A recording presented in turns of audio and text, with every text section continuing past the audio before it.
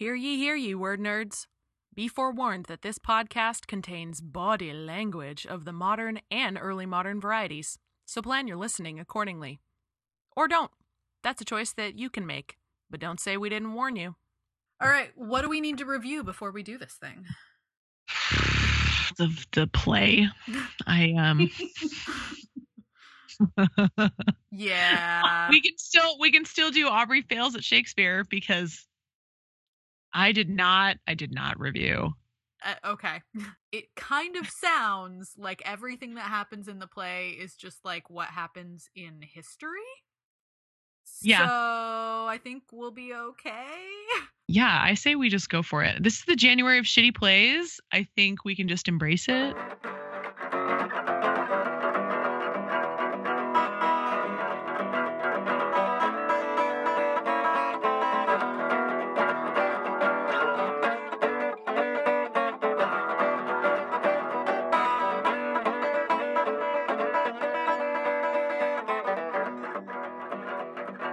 Welcome to the Hurly Burly Shakespeare Show. We are back. We are your hosts, Jess Hamlet and Aubrey Whitlock. And together we are Whamlet. And this week we are kicking off the January of shitty plays with Henry VIII and our dear, dear friend, Merlyn Q Sell. You're welcome, Merlyn. Yeah. Welcome to it, girl. It's Yay. That's great. Hooray. Let the January of shitty plays commence. Woohoo. Oh, and it's gonna be shitty. I mean, the episode's not gonna be shitty, but the play is. So anyway. Yeah. So Aubrey and I don't know this play very well, but Merlyn has directed it a little bit, so she is here to help us out this week. Also, we just enjoy her company. So, and it's always fun to hang out with Merlyn. So also, if you think you're an expert on one of Shakespeare's plays or one of his contemporaries' plays and would like to talk with us about it on a future episode, email us at holla@hurlyburlyshakespeareshow.com and pitch us your ideas. So thank you so much for listening, everybody. We hope you enjoy the show despite how shitty this play is and come back for more. And my question is, Merlyn, tell the people who you are. Who the hell are you? Who the hell am I? That's a question I ask myself every morning in the mirror. Who the hell do you think you are, Merlyn Q Sell? I don't have a good answer for it yet. I'm hanging out in South Dakota. I work for the Performing Arts Center of Rapid City and the Black Hills Community Theater out here. We just did Macbeth. It was amazing and cool. Don't know what's happening next. So just taking opportunities when they come, doing my thing. Yeah, and you're a director and you're a playwright, and because you're not going to talk yourself up, so I'm going to help you a little bit. Merlyn is one of the most talented playwrights I have ever had the pleasure of knowing. This girl is a fucking wordsmith, and it's amazing. And we've both worked on her plays before and been in her plays, and we were, full disclosure, I'm sure this will surprise no one, but we were all in the MFA company together. We knew each other. We met through, Mary Baldwin's Shakespeare and Performance program, just like basically almost all of our other guests. So just putting that out there, Merlyn is also, I just need the world to know that on her outline, she wrote polo player, raconteur, and all around good egg. Yes, because she is all of those things. I had to put it there. You got to commit.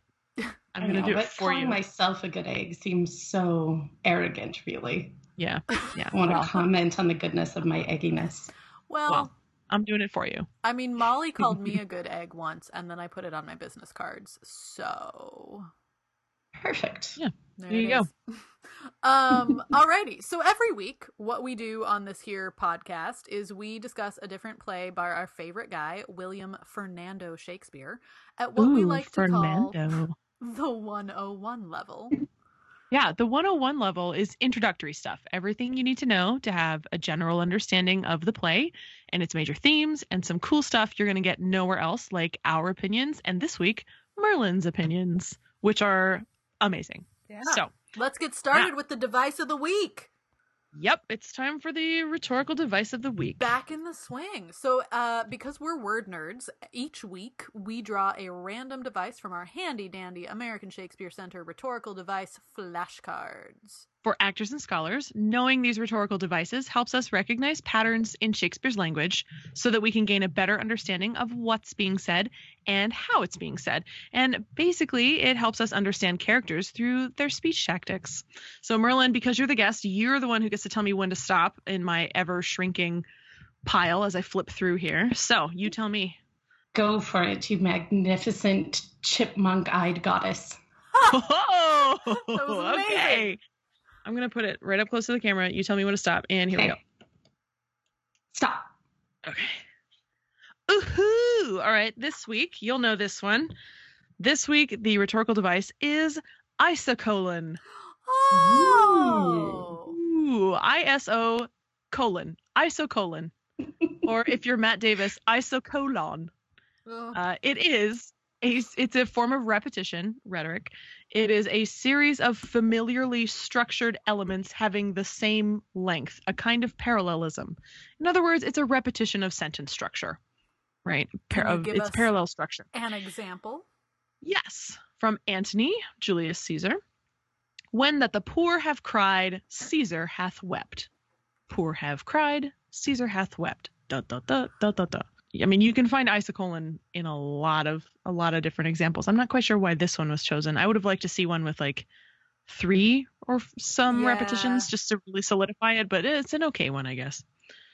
Yeah, well, I can't think of a better one off the top of my dome. Sure, but since you are embedded with them now, for the second edition, you can pull on your shadow networks and make it happen. That is true. That is true. The shadow network of rhetoricians. Yeah. Very shady. Not supposed to talk about it, Jess. It's like Fight Club. Sorry. Right. I know it's only like 4 of you in that office, but I just you got to network and figure it out. We don't talk about rhetoric club. That's the first rule. Oh, all right. Play the noise so I can say the thing.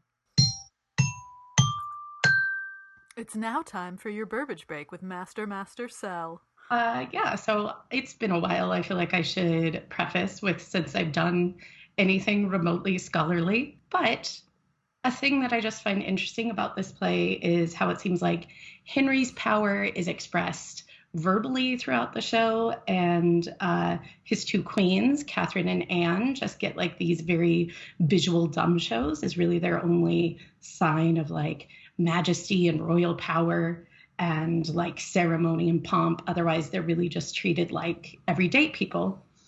So I just think that's interesting. And I'm sure that there is someone, perhaps one of you, that could take that and run with it and do something more exciting with it.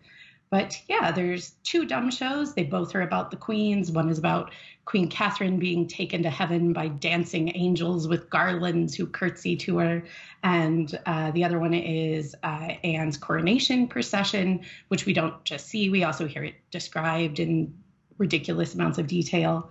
But for King Henry, he gets called king all the time. His majesty is referred to. His highness is referred to. Yes, I giggle when I say that because I think it sounds funny. Highness. And the more you say it, the funnier it is. But like Catherine only gets highness once and never does, as opposed to Henry getting it 24 times. He gets majesty 6 times. They never get it. Henry is referred to as king 105 times. Catherine is called queen only 16 times and 11, but never to her face. And we actually never see or hear from Anne after her coronation. She just disappears. Something I find interesting. Don't know what it means. Probably nothing. Maybe something. Hey, I'm into that. Wow. Hey, Merlyn, for our listeners who may not know, can you explain what a dumb show is? Or would you mind? So a dumb show is nonverbal, thus the dumb part of it. So there isn't dialogue, but it's very visual and usually ceremonial, and it just tells the story visually through blocking. And these 2 in particular are very indebted to like masque tradition, with it being like super ceremonial and really like fancy times, but they don't have to be. So the other famous one obviously is Hamlet, and the players doing a whole dumb show of their show before they do the mousetrap for Claudius. Right. So it's usually something that we read in stage directions, like it's one of the few times a playwright would bother to write really descriptive stage directions, right? Yes. Yeah. So thank you. I just wanted to put that in there. So it's not a value judgment. It's not a dumb show in the adjective sense. It's a dumb show.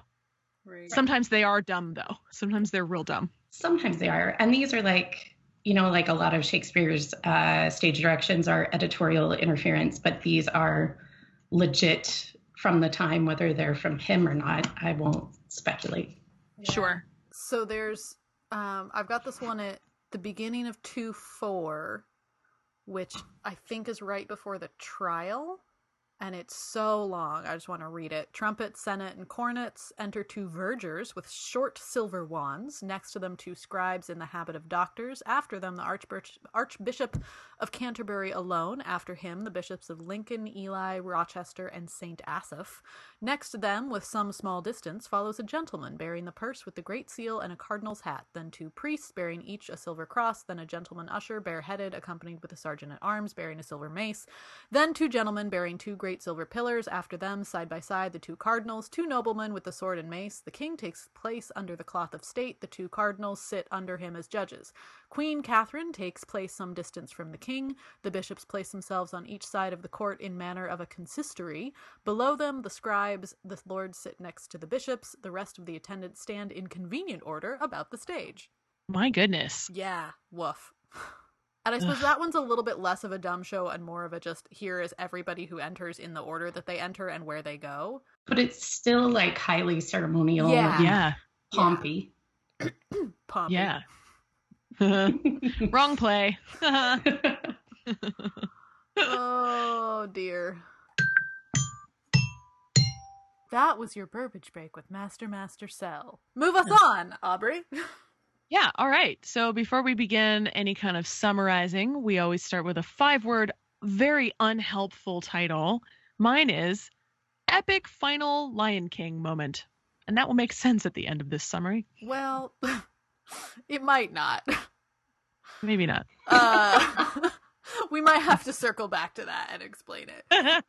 So my title is The Shittiest of January Plays, because this is the worst one that we're doing, frankly. Bless you, Merlyn. Bless you, Merlyn, for taking this on. I don't think it's the shittiest. I just feel like I should say that. This is why we have you. Yeah, so my unhelpful title is What's That Butts? A Mask. Because What's That Butts is my favorite line in the play. And because I don't think it's really a play, it's a mask. And if you treat it that way, it works better. It's a less shitty mask than it is a shitty play. Oh, Got I am it. here for that. What's that, butts? That's actually a line in this play. How did I miss that? And you'll never convince me that the entire reason Shakespeare put Dr. Butts in this show was just for that line and because of his name, because he does nothing, but he's a historical person. And I am sure that Shakespeare was like, Butts. What's that, butts? That's amazing. Ha ha. I feel so new validated. Segment for your show. What's that butts? Oh my God. Yeah. You like ask people on the street things about Shakespeare. Oh my God. We should do that the next time we go to a conference. Oh shit. I like, think we what's just that, butts? have Like, put a microphone in someone's face. What we're doing at SAA. So there it is. It's very like Billy on the street, Good.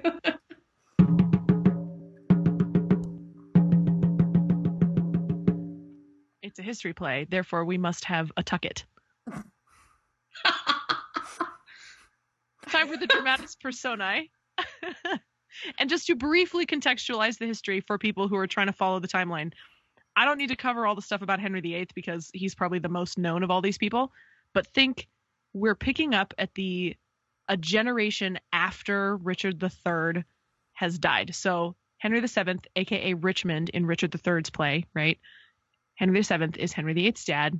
Then there we are. He was a very unexciting king. His son, Henry VIII, was a very exciting king, especially when he's played by Jonathan Rhys-Meyer in the Showtime series The Tudors. And that's all you need to know, basically. You can just watch that show to catch up on the history. Yeah. So I'm just placing us there in the timeline. So now we can move on with the actual dramatis personae, but only the really important ones in this play. Go. Which obviously starts with Henry VIII, yes, King of England, son of Richmond. There you go. There you go. He is married to Catherine of Aragon. She is his queen. There's also this guy named Cardinal Wolsey, played by Sam Neill, I think, in The Tudors. Anyway, Jesus, woman. I'm sorry. Like everything I know is like from the. It's bad. He's the chief advisor to the king. That's who he is. Right. There's the Duke of Buckingham, who is loyal to Henry, but an enemy of Wolsey, hot-headed. We also have Anne Boleyn, who is one of Catherine's ladies in waiting, and she's later Henry's mistress and second wife.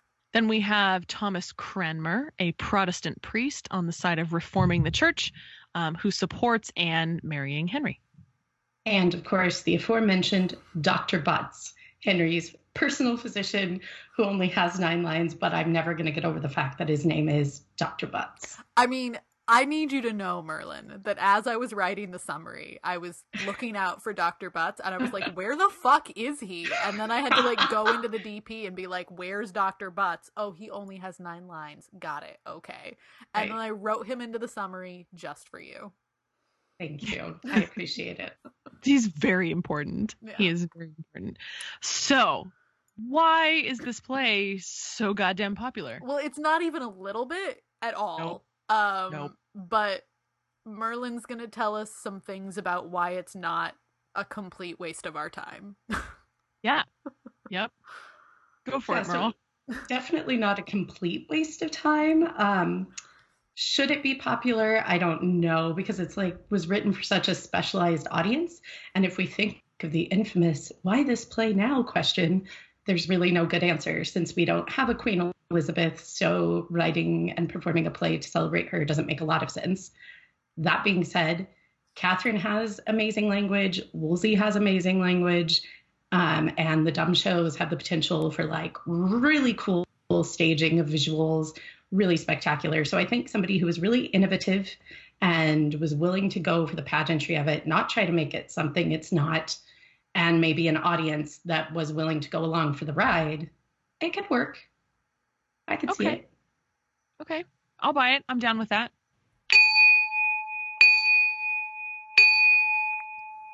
It's summary time. So now we're going to summarize Henry VIII for you in a segment that we like to call Henry VIII had 6 wives, but he only gets one summary.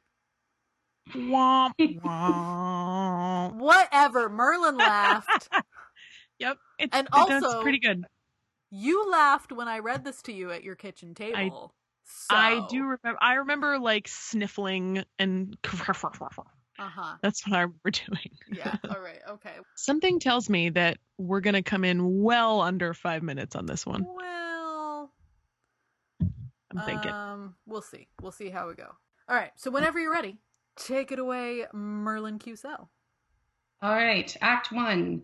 There's been a meeting between Henry VIII and the French king. The Duke of Buckingham is salty because the whole thing was orchestrated by his arch nemesis, Cardinal Wolsey. He swears to tell the king that Wolsey is treasonous, but then he gets arrested for treason himself. What? Henry is grateful to Wolsey for ferreting out Buckingham's treason. Catherine of Aragon warns Henry that the poor people are in rebellion because Wolsey is taxing them too heavily. Henry ignores her. At a banquet, Henry meets Anne Boleyn and swoons. This will definitely not be a problem later in the play or in history. Definitely not. Act 2. Buckingham is condemned to death. Oh no, that's another Buckingham beheaded. Why do these Buckinghams keep getting beheaded? Some gentlemen report a rumor that Henry wants to divorce Catherine. They blame Wolsey. Wolsey starts working on the divorce. Anne Boleyn pities Catherine and then gets worried when she learns Henry has made her the Marchioness of Pembroke. Henry puts Catherine on trial to determine the legitimacy of their marriage and whether or not she was a virgin on their wedding night. She makes an incredible speech, and Henry's mad that everything isn't going his way. Act 3, Wolsey wants Catherine to agree to divorce, and she's all like, hell I will. Henry finds out just how rich Wolsey is and gets mad. Then he finds out that his rival, Thomas Cranmer, has been named Archbishop of Canterbury, and that Henry has married Anne. Wolsey finds that out. He's the he in discussion. Yep. He, Wolsey, leaves court in disgrace. In Act 4, Anne has a coronation. Catherine learns that Wolsey has died. She has a dream that she is welcomed into heaven by angels, and she sends a letter to Henry asking him to care for their daughter, Mary, after she dies. And then she dies. In Act 5, Anne gives birth to a daughter. Cranmer is going to be tried for heresy. Henry and his personal physician, Dr. Butts, intervene and save Cranmer from the tower. Cranmer presides over the christening of Princess Elizabeth and prophesies that she'll rule over a golden age, holds her up on top of a rock, and everybody sings The Circle of Life.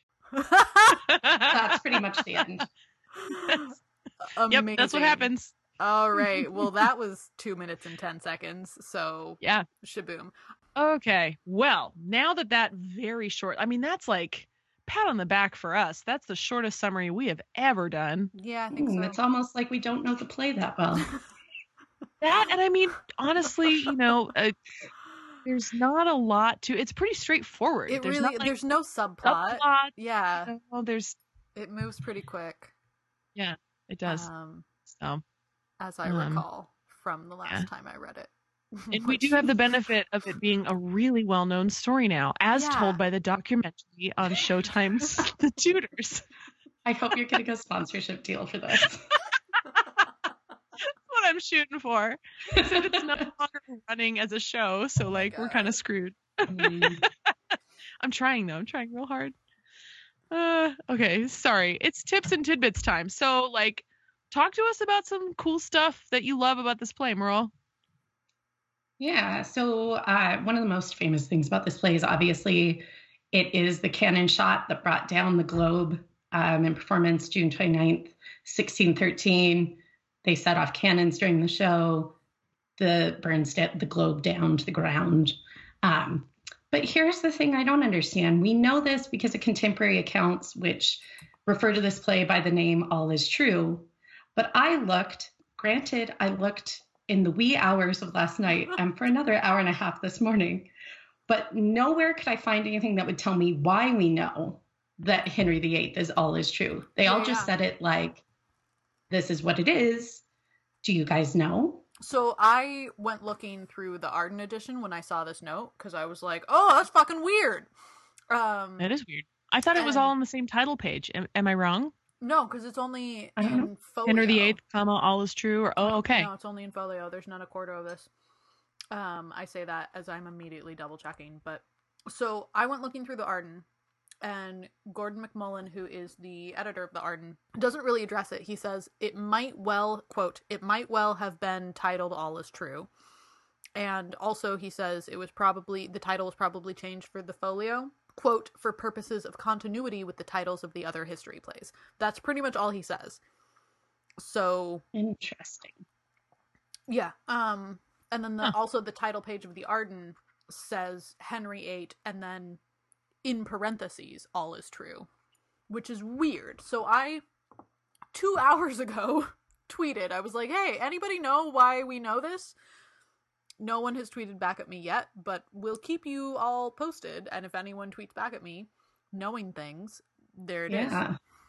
Do we actually know this, or are we all just making an assumption based on an assumption someone else made a million years ago? I mean, it must be in some record somewhere, because how there's nothing in the title All Is True that would be like, oh yeah, that's the play about King Henry VIII. Right. There's nothing there. Yeah, I don't know. I just don't know. The Arden edition is mostly concerned with performance history and textual stuff. It really goes into the collaboration, which is the first time in this episode that we're mentioning that this is a collaborative play. Shakespeare wrote it with that nice John Fletcher. That's pretty much all we got. It's super weird that we don't know why. Yeah. This is just gut feeling. I have nothing to back this up, but I sort of wonder if All Is True has anything to do with this play could be a little dangerous politically when it came out, because Anne is seen in a good light. It's not like they malign her for being a seductress or anything, but Catherine is also presented in a really positive light. And somehow, even though he treats them both poorly, Henry comes off as not being this evil machinator, if that's a word. It is now. Oh, hey, actually, I think I just figured it out. Oh, yeah? Yeah, I looked in a different section. Okay, so this guy, whose name is Henry Blewett. Yep. That's his name. Oh, he blew it there. Yeah. Oh, sorry, he's a Henry Blewett. merchant. Funny name. And oh, good. he's not still alive. No. I thought you meant the editor. Oh God, Okay. no. This is a 1613 Londoner, Henry Blewett. Good. So we can make fun of him. Yeah. Okay. Yeah. So he wrote a letter or a diary or something. He wrote something. And he says, on Tuesday last, there was acted at the Globe a new play called All is True, which had been acted not passing 2 or 3 times before. There came many people to see it, insomuch that the house was very full, and as the play was almost ended, the house was fired with shooting off a chamber, which was stopped with tow? Towe? I don't know how to say that word. Which was blown up into the thatch of the house and so burned down to the ground. But the people escaped all without hurt, except one man who was scalded with the fire by adventuring in to save a child, which otherwise would have been burnt. So... How do we know that's Henry VIII? Yeah, well, so we don't. But then there's this other letter from Thomas Lorkins, who says, no longer since than yesterday, while Burbage his company were acting at the Globe the play of Henry VIII, and their shooting of certain chambers in a way of triumph, the fire catched and fastened upon the thatch of the house, and there burned so furiously as it consumed the whole house, and all in less than 2 hours, the people having enough to do to save themselves. Okay. So I think... Yeah, I mean, the Globe couldn't have burned down twice in as many days. Yes. So also, we get a letter from the diplomat Sir Henry Wotton, who uses both names. Here we go. Now, to let matters of state sleep, I will entertain you at the present with what hath happened this week at the Bankside. The King's Players had a new play called All is True, representing some principal pieces of the reign of Henry VIII, which was set forth with many extraordinary circumstances of pomp and majesty, etc. Here's some stuff that happens in the play. Also, there was a cannon, and it fucking burned down. Yeah. So... It must Great. be... Mystery solved. Yeah, there it is. All right, I'm going to delete my tweet. Okay. Now I'm going to look like an idiot. Don't think asking questions makes you look like an idiot, Jess. It makes you look curious and intellectually rigorous. Yeah. There you go. Well. But yeah, I think there might be something to the all is true thing, like you said. I mean, it really, this play really does read like state propaganda, you know? So like everybody comes off looking good.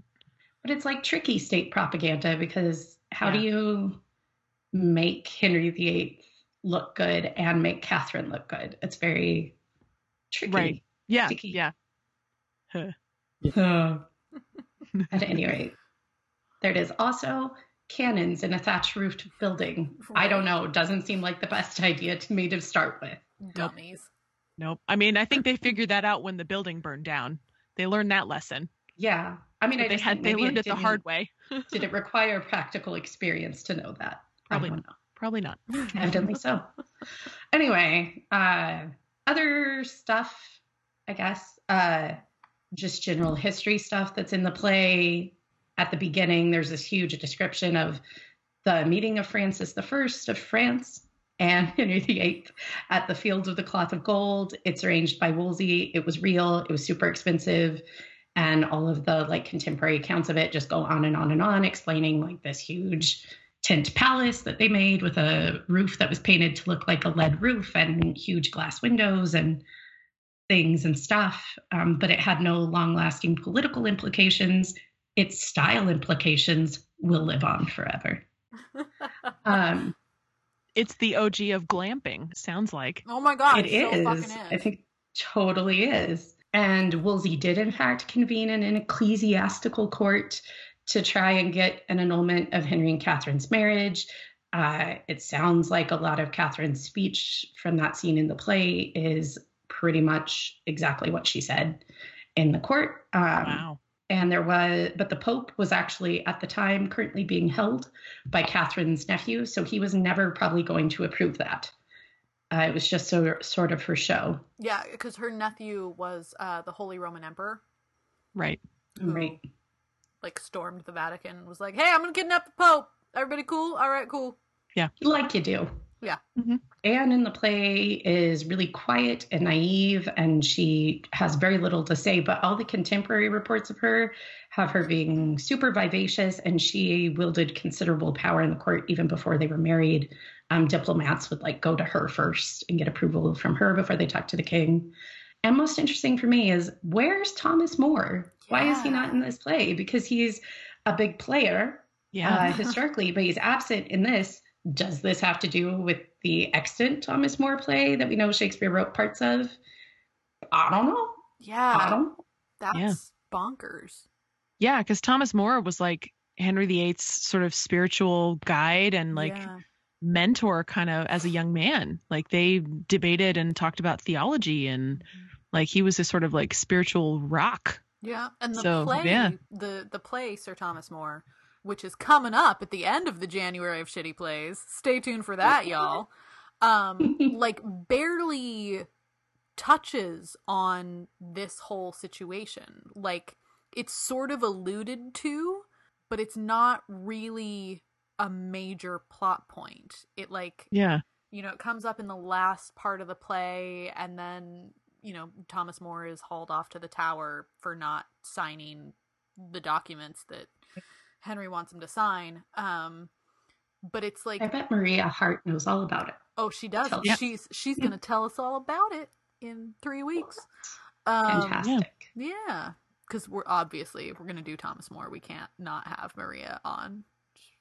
She was the only person we thought of. We weren't like, which of our 17 Sir Thomas More experts are we going to get? Because we just have an embarrassment of Thomas More experts in our lives. Right.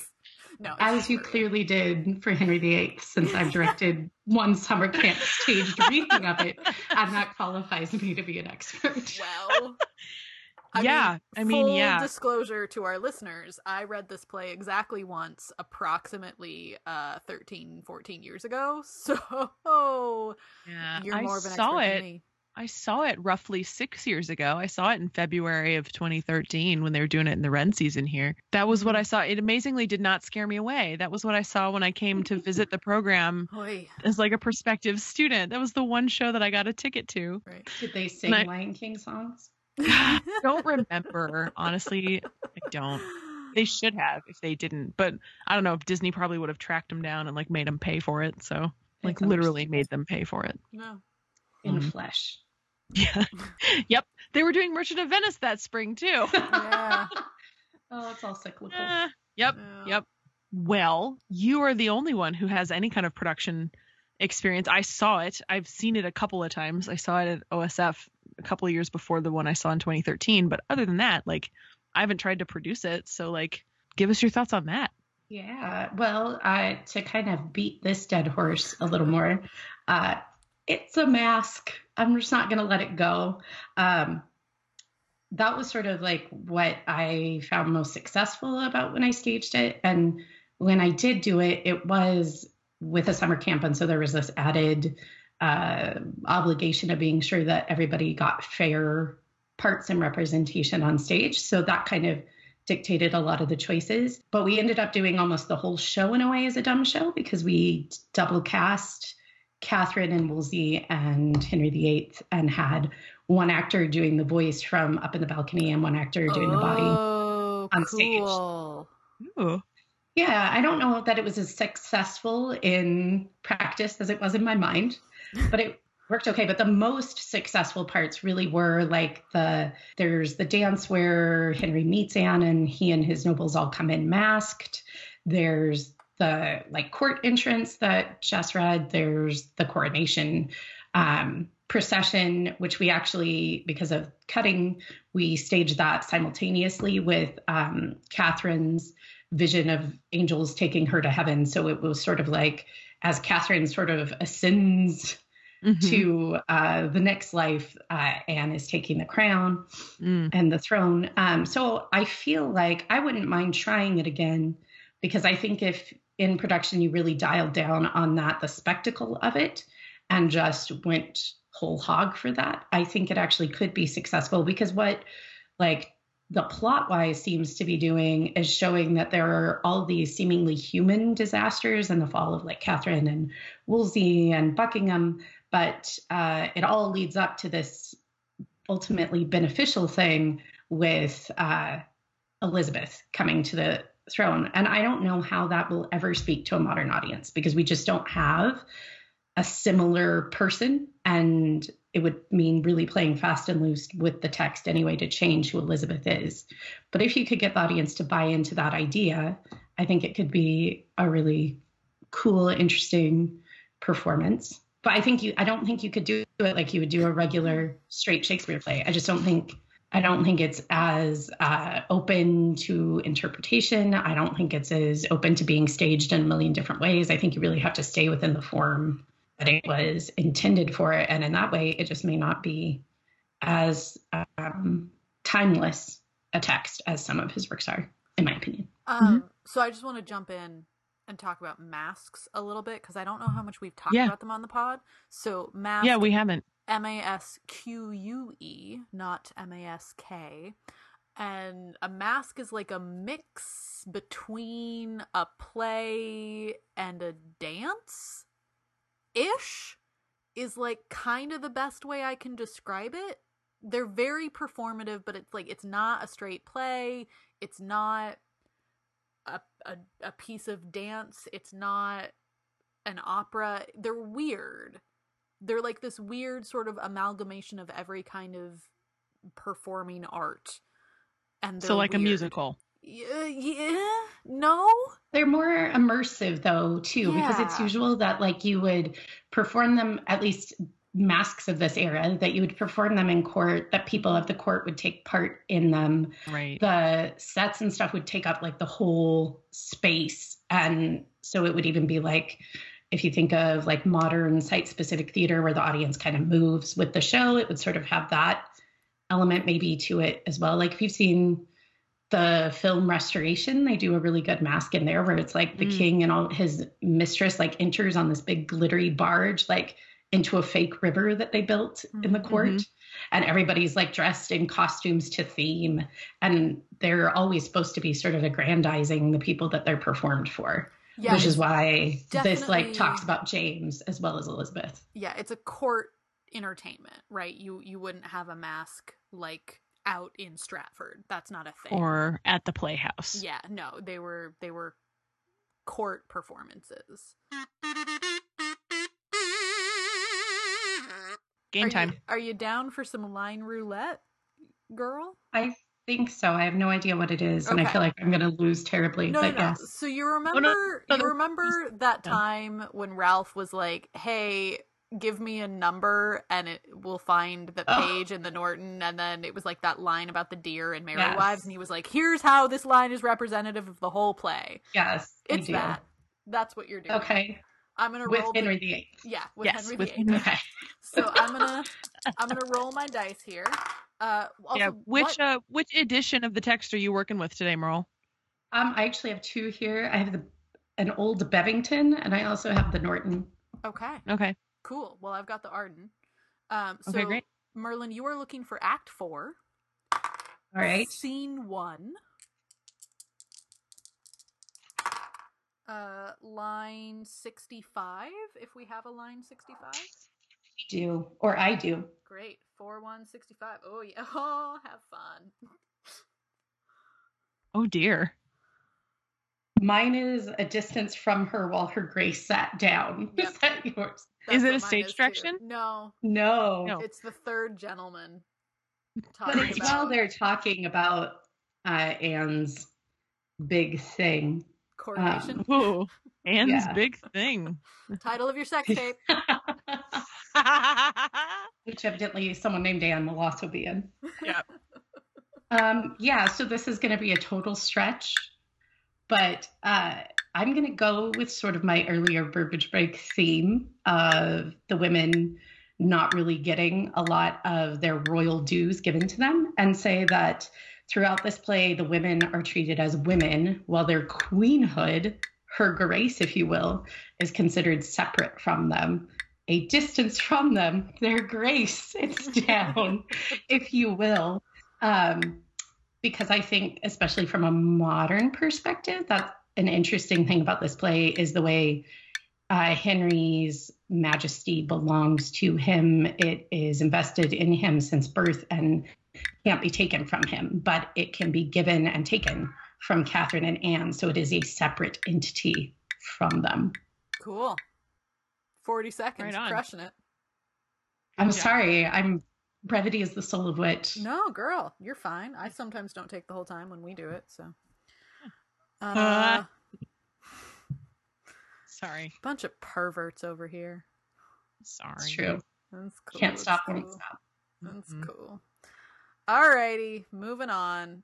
Do we have a noise for corrections? It's a noise. It'd be like a womp womp. Yeah, That's the corrections. That's the noise. There it is. We say a lot of things on this podcast, and sometimes we misspeak or misinterpret information or just plain get things wrong. So it only seems right to issue corrections as necessary. Okay, so I knew this was going to happen. I got behind on listening last semester, and I knew that when I got caught up, I was going to have a shit ton of super late corrections to issue. But in fact, I think it's just this one. So here it is. We've been talking about Margaret in our dick bracket a little bit. And as evidence of her dickishness, we've been offering up the fact that she kills Rutland.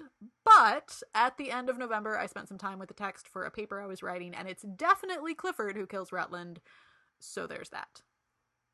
Yeah, it's just Margaret who smears the blood on of Rutland on York's face. Yeah. I didn't put this in the script, but I too have a correction to issue now that you have jogged my memory. Great. So I said when we did our Richard II episode, I said that Richard II was the only play written completely in verse. Yep, you said that. I was wrong. There is one other. There is just one other, according to, I think it's Stephen Greenblatt's very helpful chart. Sure. It's King John. King John is the only other one that is written entirely in verse. So weird that it's two early history plays. Yeah, that is kind of an interesting trend. But yeah, so there it is. Mea culpa. Like, I knew that was going to happen. I was like, I can't say something this definite and be right about it. Like, I just can't. And in fact, you were not. I was only off by one. It wasn't like an exorbitant number that turned out to be all in verse, but still. Sure. So there we go. All right. There it is. Yeah, those are our corrections. So, all right. It's Shake's Bubble gossip time. I wrote shout out to Jeffrey Fox. Why did I write that? Because he sent us that super lengthy email about how awesome we are. Oh, right. Yeah. Hey, Jeffrey Fox. How's it going, man? He wrote us a very kind email about how we essentially are kindred Shakespeare spirits. Yeah. And he comes through Stanton every once in a while. So, like, next time, let us know. I'll say hey to you at the Playhouse or something. Yeah. Like, and, listeners, if you too send us a lengthy email about how great we are, we'll shout you out. It's what we do. We like hearing from you. Yes. But only the nice ones. Yeah, no, don't send us a super long email about how terrible we are, because that will make us feel bad. And I can't stop you if you do that, but like, don't do that. Please don't. Why you gotta do that? Why you gotta play me like that, listeners? All right, so we actually have some kind of big hurly-burly news, which goes in the gossip section. So those of you who are sort of in the Shakespeare academic world will know what this means. But for those of you who are not, the Shakespeare Association of America is probably the biggest Shakespeare conference. Not probably. It is definitely the biggest Shakespeare conference in this country. It is definitely the biggest Shakespeare conference in North America. It is in the top 3 of the biggest Shakespeare conferences worldwide. Happens every year. This year it's in Washington, D.C. in April, and the Hurly Burly Shakespeare Show is gonna be there. We are part of the SAA digital exhibits. We're not yet entirely sure what exactly that means for us, since we're an audio medium. But we're going to be there with some kind of display, in that exhibit hall on, I think Friday is when we're scheduled. So if you're going to be at SAA, come say hi. We'll have something to give you. Yeah. At the very least, a handshake, Yes. you know? Yes. But probably also something tangible. Yes, and that too. It's gonna be great, and we need to get working on that. Is what we need to do. We do. I'm super excited about it, though. It's gonna be fun. Yeah, it's gonna be really great. This is Aubrey's first SAA. It is my. Yeah. I don't know what number I'm on now. I'm an SAA virgin. It's such a fun conference. I'm super excited about it. So if you're going to be there, look us up. And that's what we've got to say about SAA. Also, Alabama Shakespeare Festival is, they have a new play project, which is pretty cool. So what they're doing is they're commissioning new plays, and they're looking to update the Southern canon. And what that means, essentially, is that they're looking for plays that will focus on, quote, transformative moments in the South that caused important and lasting changes to its people, culture, and land. And this is the first major project of their new artistic director, whose name is Rick Dildine. I think I'm saying that right. And it's revitalizing the Southern Writers Project, which was founded in 1991, and it's now the Southern Writers Festival. Anyway, they're going to commission 22 plays over the next 5 years, with more than half of the commissions dedicated to go to female playwrights and playwrights of color, which I think is the tits. So if you're a playwright, look them up. Alabama Shakespeare Festival. They're not just up the road from me, but they are up the road from me in Montgomery, Alabama. That's awesome. Yeah. That's really awesome. Also, sorry, one more thing. The Red Bull Theater Company, maybe it's just theater, in England, also just today announced a new play project. I saw it on Instagram and I couldn't click through because I was on my phone. So I don't really know what it's about, but they're also looking for new plays that are going to be in conversation with something. Red Bull Theater in England. Look them up. Super informative. Cool. That's what I got. I saw it on Instagram and I don't know what it's about. Great. That's great. That's our flaccid dick noise. Or something like it. Flaccid dick noise. We're going to talk about it's dick bracket time. Oh, yeah. Okay, so last week, obviously, we didn't have a matchup because we were on break, and we didn't do one at the end of before the break because we didn't want to leave you hanging for a month. So we don't have a result to announce. Nope. Now you're all caught up. Hooray. Yeah, you didn't miss anything. This week, though, we are picking it back up with our face-off. Our next face-off is The Cardinal from The Cardinal versus Deamville from that one play. The Atheist's Tragedy. Okay, I knew it was somebody's tragedy. Yep. The Atheist's Tragedy. Yeah. Right. Yeah. The Cardinal, if I remember rightly, was the guy who, like, tried to rape the lady. Yeah, he tries to rape the Duchess, and then is interrupted from raping the Duchess, and then he poisons the Duchess, and then he poisons himself. Right. He also tries to force the Duchess to marry his nephew, but then his nephew dies. It's like a whole thing. Right. And Deamville, of course, murders his brother, fakes his nephew's death, tries to steal his nephew's inheritance, tries to rape his daughter-in-law. Whole lot of shitty shit going on. Great. Wow. So we have this time. Okay. So this is I think the first time in a while that we've had two rapey guys up against each other. Right. Because usually like lately in our matchups, it's been like the guy who attempts rape is the one who moves on to the next bracket. But this time both of them have that in their repertoire, shall we say. Gross. So I don't know who's worse of these guys. Honestly, I'm kind of leaning towards the Cardinal, but I don't know. I'd have to examine it a little more. Plus I don't want to sway the people. But Merlyn, do you have any like gut instincts on this one? On these two? I know nothing about either of these people except for what you just told me. So they sound pretty evenly matched, I guess. They do. They are. Yeah, they are. These matchups are going to get more and more difficult to decide, I think, as we progress. So there you have it, folks. The rapey Cardinal or rapey Deamville. One or the other. Look for it on Twitter. It'll be out. Great. Oh, we forgot, Merlyn. I know you said you sort of mentioned it at the top of the episode, but we usually ask our guests, what are you working on and thinking about lately? What's up next for you? Yeah.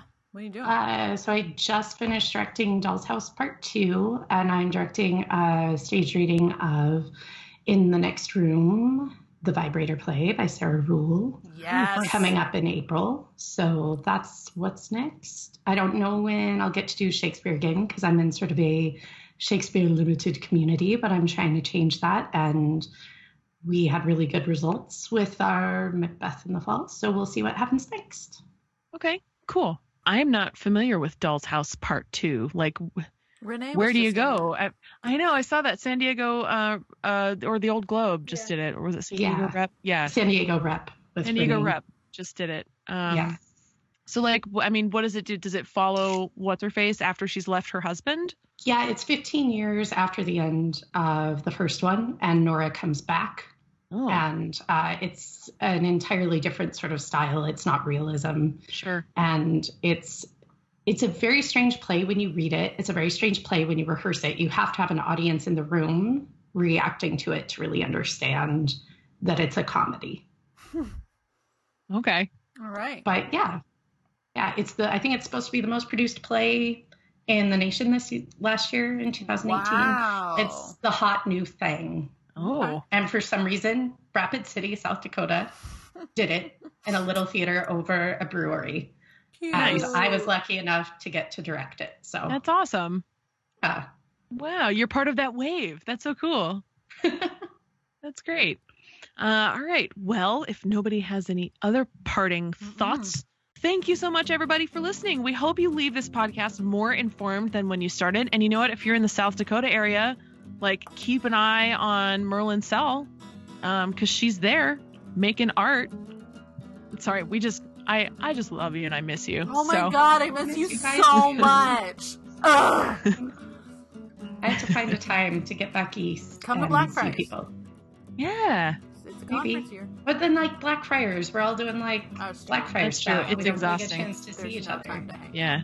Don't come in the summer because then I will never see you because I'm doing camp. But, like, sure. Come a different time. All right. Noted. Make it all about me, Merlyn. All about you, Ari. But well, also, I assume I'm going to crash on your couch, so it really is all about you. At a time that I will be there also, and we can all hang out. Yay! Cool. Yes, just invade my house. It'll be great. Girls trip. Thank you so much to Merlyn for joining us. We hope that you love her just as much as we do. And if you don't, you're wrong. So there it is. You can find more of her on the internet if you... That sounded so Merlyn, wrong. do you have a Twitter handle? Are you on Instagram? Or you're on Facebook for the public? I have to do that for job reasons, so I don't like to do it for personal reasons. That's fine. Yeah. Okay. If you're interested in finding Merlyn, you can get her at merlynq.com. Also, you can find her in South Dakota. So, that's it. Whamble it out.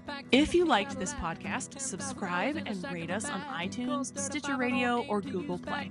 For show notes and other fun things, you can visit our website at www.hurlyburlyshakespeareshow.com. Or you can drop us an email at holla@hurlyburlyshakespeareshow.com. You can find us on Instagram at hurlyburlyshakes. Or at hurlyburlyshake on Twitter. The Hurly Burly Shakespeare Show was produced and edited by Jess Hamlet and Aubrey Whitlock. Our fantastic theme music was composed by Jonathan Shu. You can learn more about him at jonathanshu.com or find his albums on iTunes. All opinions you heard on this podcast are our own and are not at all affiliated with our institutions of work and or study.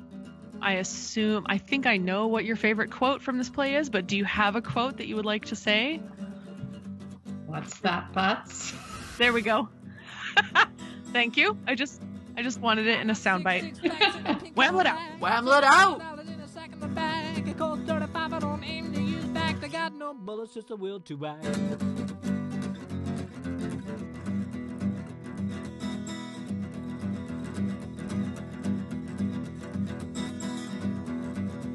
I put the pedal to the metal, there's dust in my eyes, burning up my rubber, going 95. I don't get to where I'm going, I think I might die. I'm going to Las Vegas to get me a wife. mean, not to like harp on it too much, but they also show one in an episode of The Tudors. Yeah, I know. They do. Where like Anne is all I sexy know. wearing a mask and Yep. Henry's in it and they're like woo woo woo like I into know. each other. Yep. Jim Carrey also did a whole movie about them. Yes, he did. Yep. Oh. I love that movie.